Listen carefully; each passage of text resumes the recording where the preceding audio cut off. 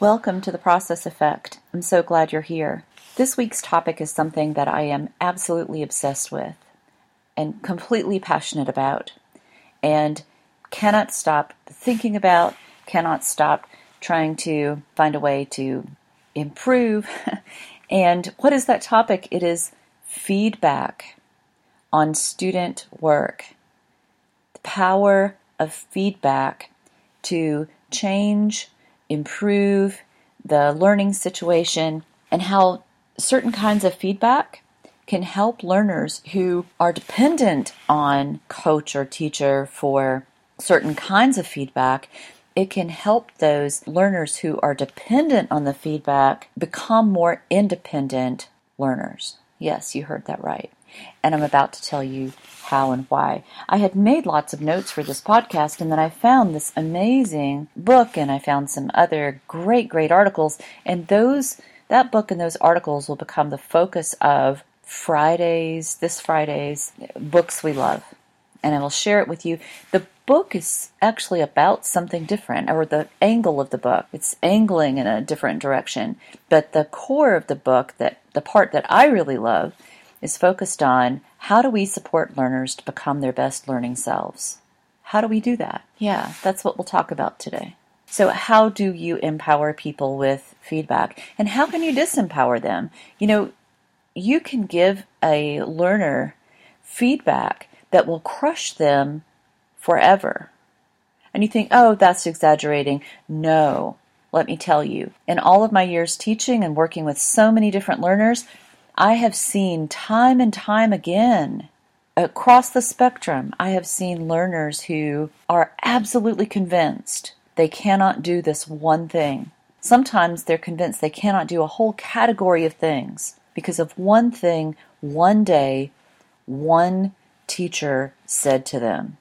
One margin note in a paper that crushed them. One sentence uttered in an office that crushed them. I'm sure that teacher never thought about it again. They were just having a bad day or whatever happened. We all have bad days. We all say things we might want to correct, but sometimes we just get in the habit of giving a certain kind of feedback, and because none of it has flashed back at us, we continue doing that, and we do it without a second thought. And we don't realize that all of these people receiving the feedback are, tender, sensitive human beings who look to us for support because they're trying to step up.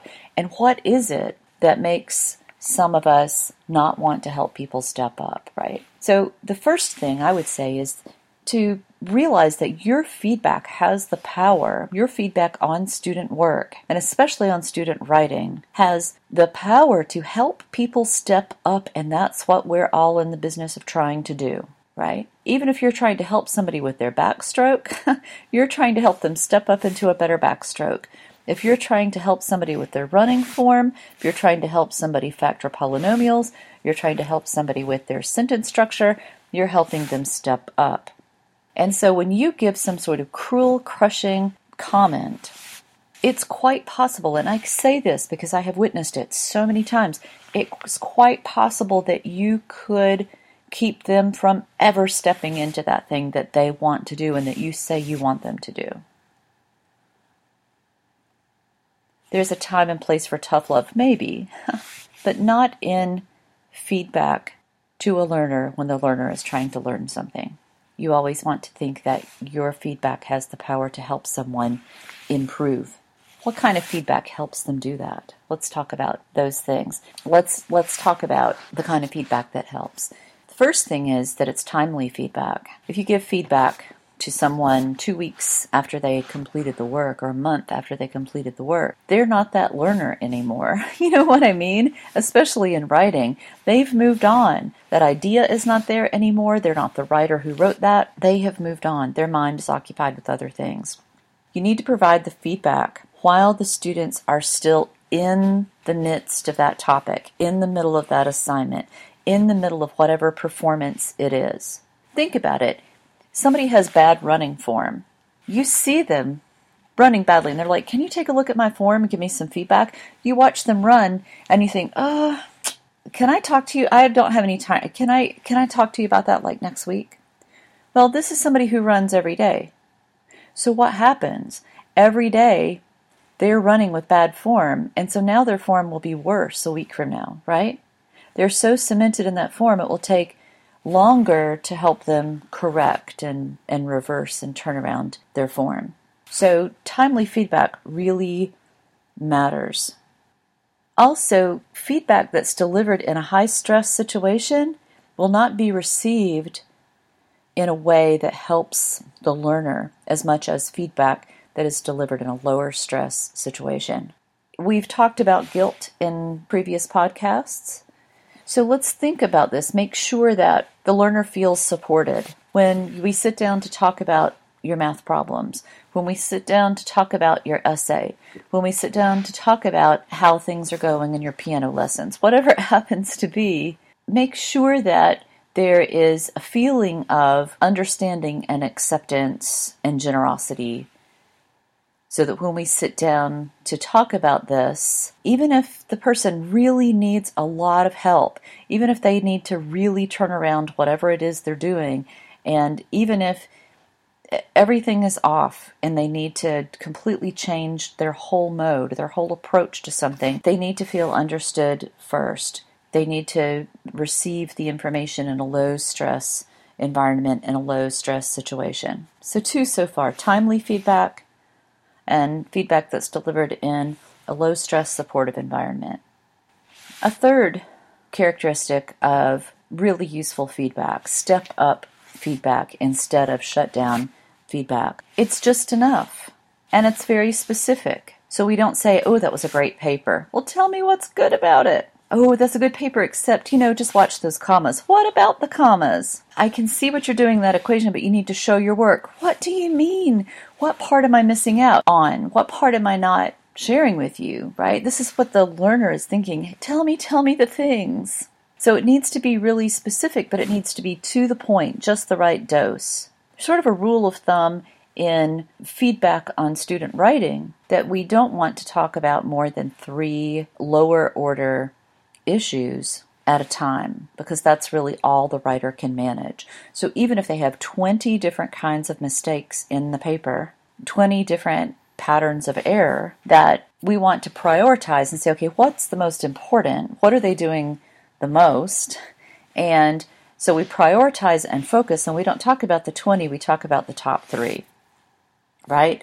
Because that's the right dose. That's a little nugget. That's enough to process at the moment. And that's all you can really process. Let's take 3 things, let's turn it into a lesson for the next week, and let's get better at those 3 things. Because once you're better at those 3 things, and just in my long experience as a writing teacher, sometimes if you improve those 3 things, you're doing more than improving those 3 things. You're improving the writer's sense that their writing can get better, and you're improving the writer's sense that you've given them a way to pay closer attention, closer productive attention to their paper. And so usually when they are improving their skills in those 3 little areas, they're improving everything else about their paper because they're paying attention to it, and they're paying positive, productive attention to it. A lot of people pay attention to their papers, but they pay attention like they read it through and they think, I don't even know what's wrong, or, oh, I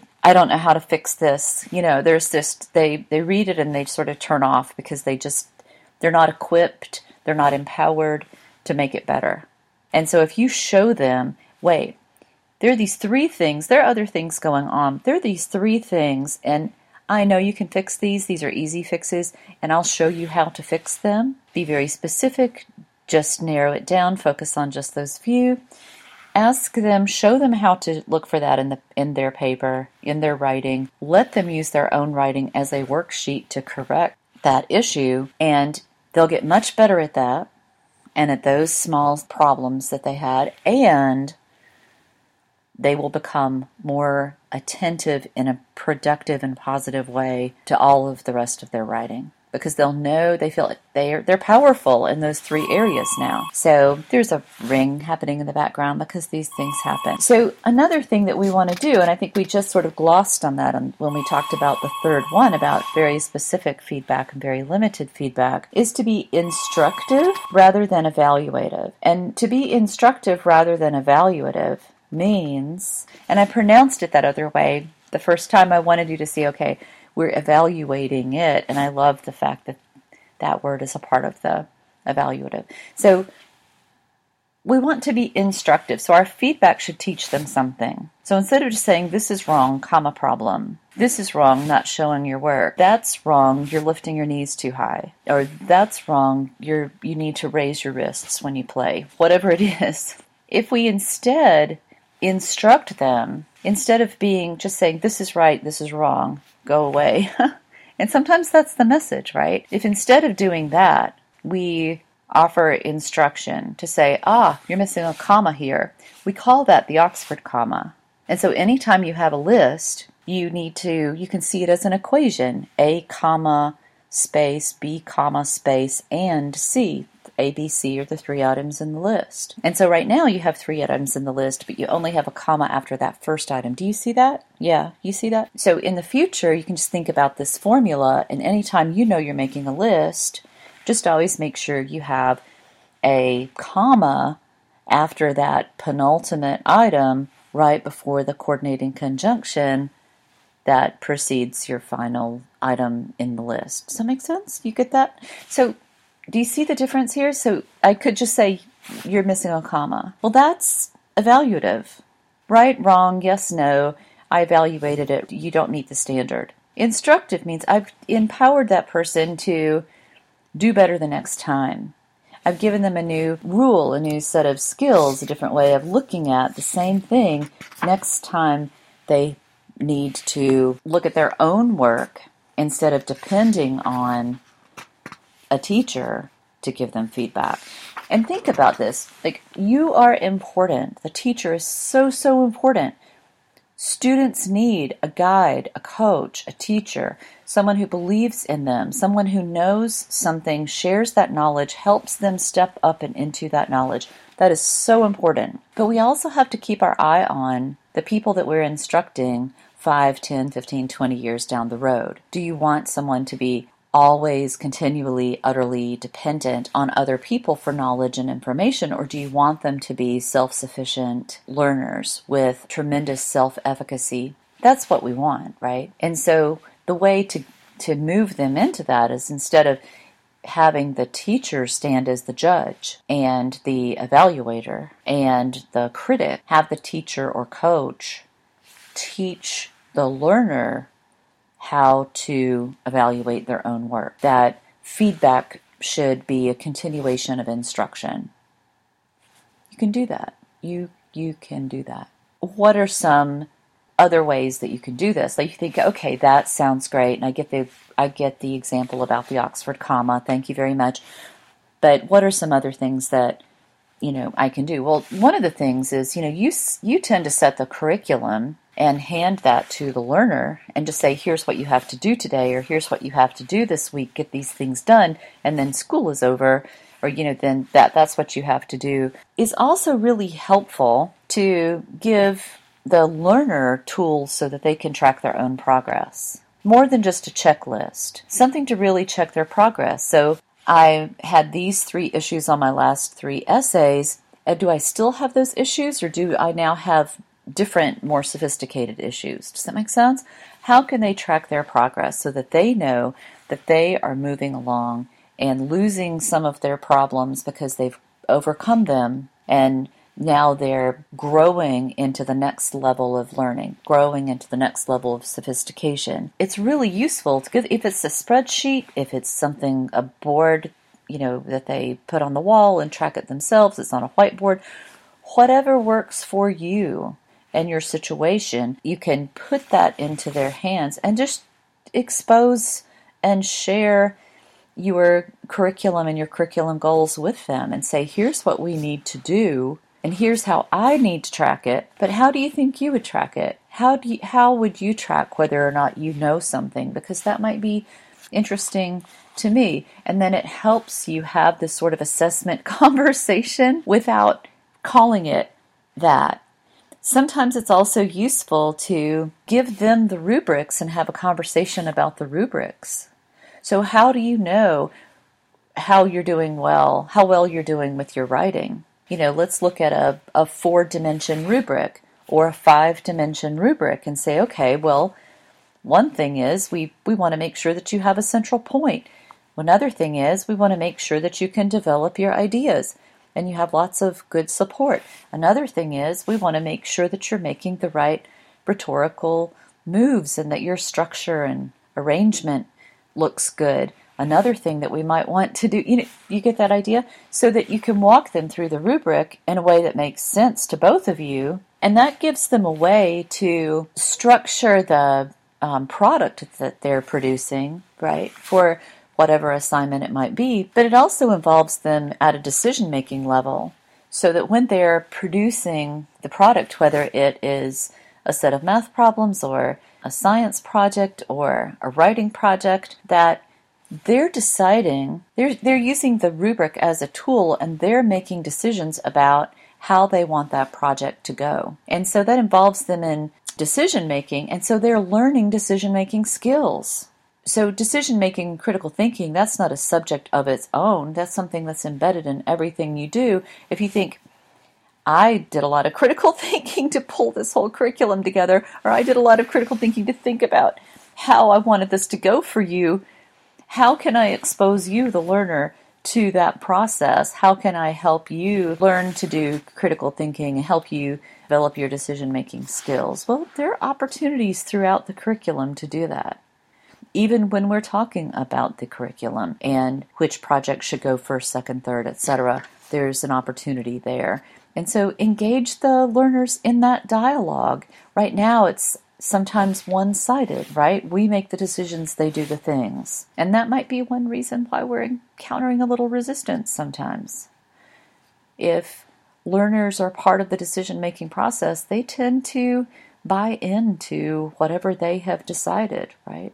So something to consider. It's one way to help them see what you're doing as a sort of learning partnership instead of an us-them sort of thing. Like we ask you to do it and you have to do it. Also, you can break down the assessment language that you use and the learning language that you use and invent or use terms that might be more useful or accessible to your learner, depending on the learner's age. And so that's something else that you can do to put the decisions and the information in their hands, give them access to it so that you can have a conversation, again, that involves them as learning partners. Another thing that is useful is you can build into learning time regular time that they can use to process what they've learned. So it's not a quote extra, but it's embedded in the learning process in your home, that you learn these things, but then we reflect on what we've learned. And we try to track what we've learned. And that, again, makes the learner a part of that larger conversation about what am I learning, why am I learning this, to what end, how do I know when I get there. And then we're not so dependent on these tests to tell us. We know before we take the test that we know the stuff, right? The test should never be the final arbiter of what you know. Your learner and you can really know how well things will go before you sit down to take the test if you've been tracking not just assignments done and you have this sort of evaluative feedback, but instead assignments are done and I looked back on that assignment and thought, I'm still struggling with commas. Or, there's still that transition. Like, I get how to work with this kind of angle. I'm not that great talking about this kind of angle. I am still working on this kind of equation. So I need to work on that more before I move forward and take whatever the test is that will, quote, evaluate how well I know something. And so this sort of ongoing practice of metacognition, this sort of ongoing expectation that we will reflect on our work and that we will have metacog conversations about the work, that's another sort of embedded critical thinking skill. Not just, you gave me the work, I did the work, can I go do something else now? But you gave me the work, I understand why you gave me the work. I'm doing the work, and I know that I'm not done with the work until I've also sat down to say, what did I learn? What part of the process of doing this worked for me? What did not work? What will I take forward into my learning in the future? And what can I leave behind? Because what we are trying to do when we're asking students to adopt and generate a process for all of the things that they're learning is we're exposing them to far more tools in the toolbox than they'll ever need. Because what we want them to do is test them all out, take all the tools on a test drive, 10 ways to generate ideas for an essay. Try them all out and find the ones that work for you, and those are the tools that go in your own learning toolbox, right? That's what we're doing with everything. Here, 5 different ways to factor polynomials. What works for you? That's the tool that goes into your toolbox. Instead of having someone try to do things only one way, because there's not just one way to do most things. Instead of saying, this is the only way to do it, I'm going to have to change curriculum if I want to back away from that way of thinking. Instead, think, here's something we need to learn. I know there are 5 or 10 or 15 different ways we can learn this, and we'll try this one way, and if that fits, awesome. If my student struggles with that, we're going to try another way, and we'll try another way, and another way, until we find the way, the tool that works with this subject, this learner, at this moment, and that's what goes in their toolbox. We have a lot of resistance to learning because we're trying only one tactic, only one method. And one of the great gifts of the internet age is that all of those other methods are out there just waiting for us to tap into them, and most of them are available and ready out there for free, and people have generously explained them to us.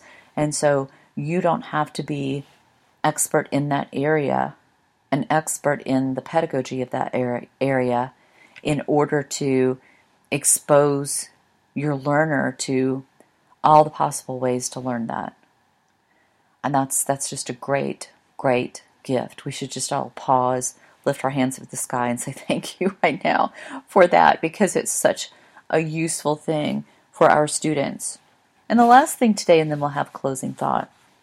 We talk about the feedback, so that it sounds as though everything ends with a feedback, right? That we tell people what to do. We guide them in the assignment, or the curriculum tells somebody what to do. They do the thing. We evaluate them, which of course we've already said that's not what we do. We want to give feedback that's instructive, that's focused, that's limited, that's encouraging, that is provided in a low-stress environment, all those things we just said. But we tend to think that, we give someone feedback and then that's the end of it. So the last thought I want to leave you with before we have a closing thought is the learner needs to provide feedback on the feedback. The learner needs to digest and take in that feedback and be able to come back in their metacog response, right? They need to be able to come back and say, here's what was useful about this feedback.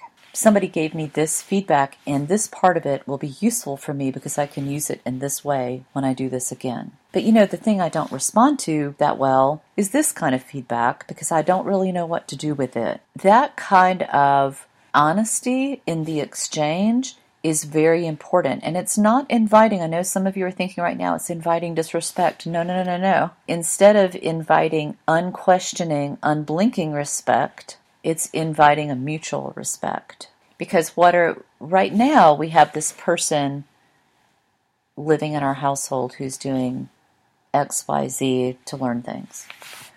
But we always have to keep our eye on that person 5, 10, 15, 20 years from now. And that person needs to be able to take any criticism that comes their way and digest it in a productive way. And that productive way tends to look something like this. Number 1, what's useful in what they just said? Even if it's a painful thing that somebody said to me, what is the useful part of it? What is the part that I can use? What is the part that helps me turn to that person and say, you're right, and I didn't see that. And so thank you for pointing that out. That is awesome. I will get to work on that right away. But there's also the second part, which is, this other part, I'm starting to know myself well enough that when somebody gives me that kind of feedback, it's really not useful for me, sorry to say. So thank you so much for noticing that. But when you just say good paper, I don't know what you mean. When you say show your work, I don't know what you mean. When the rubric is a mystery until I've already done the assignment, I don't know what the priorities were in that assignment until I'm done, and that's not useful. That's a part of their development as critical thinkers. That's a part of their development as decision makers. And so we need to embrace that and try to see them as their 25-year-old, 30-year-old, 35-year-old selves. Think of them as a senior citizen making decisions on their own. All of that, all of those processes, all of those skills are being developed right now. So help them with that. So thank you so much for joining me in this conversation about peer feedback and the value of peer feedback and how it can help improve learning and how it can help with critical thinking and decision-making skills development.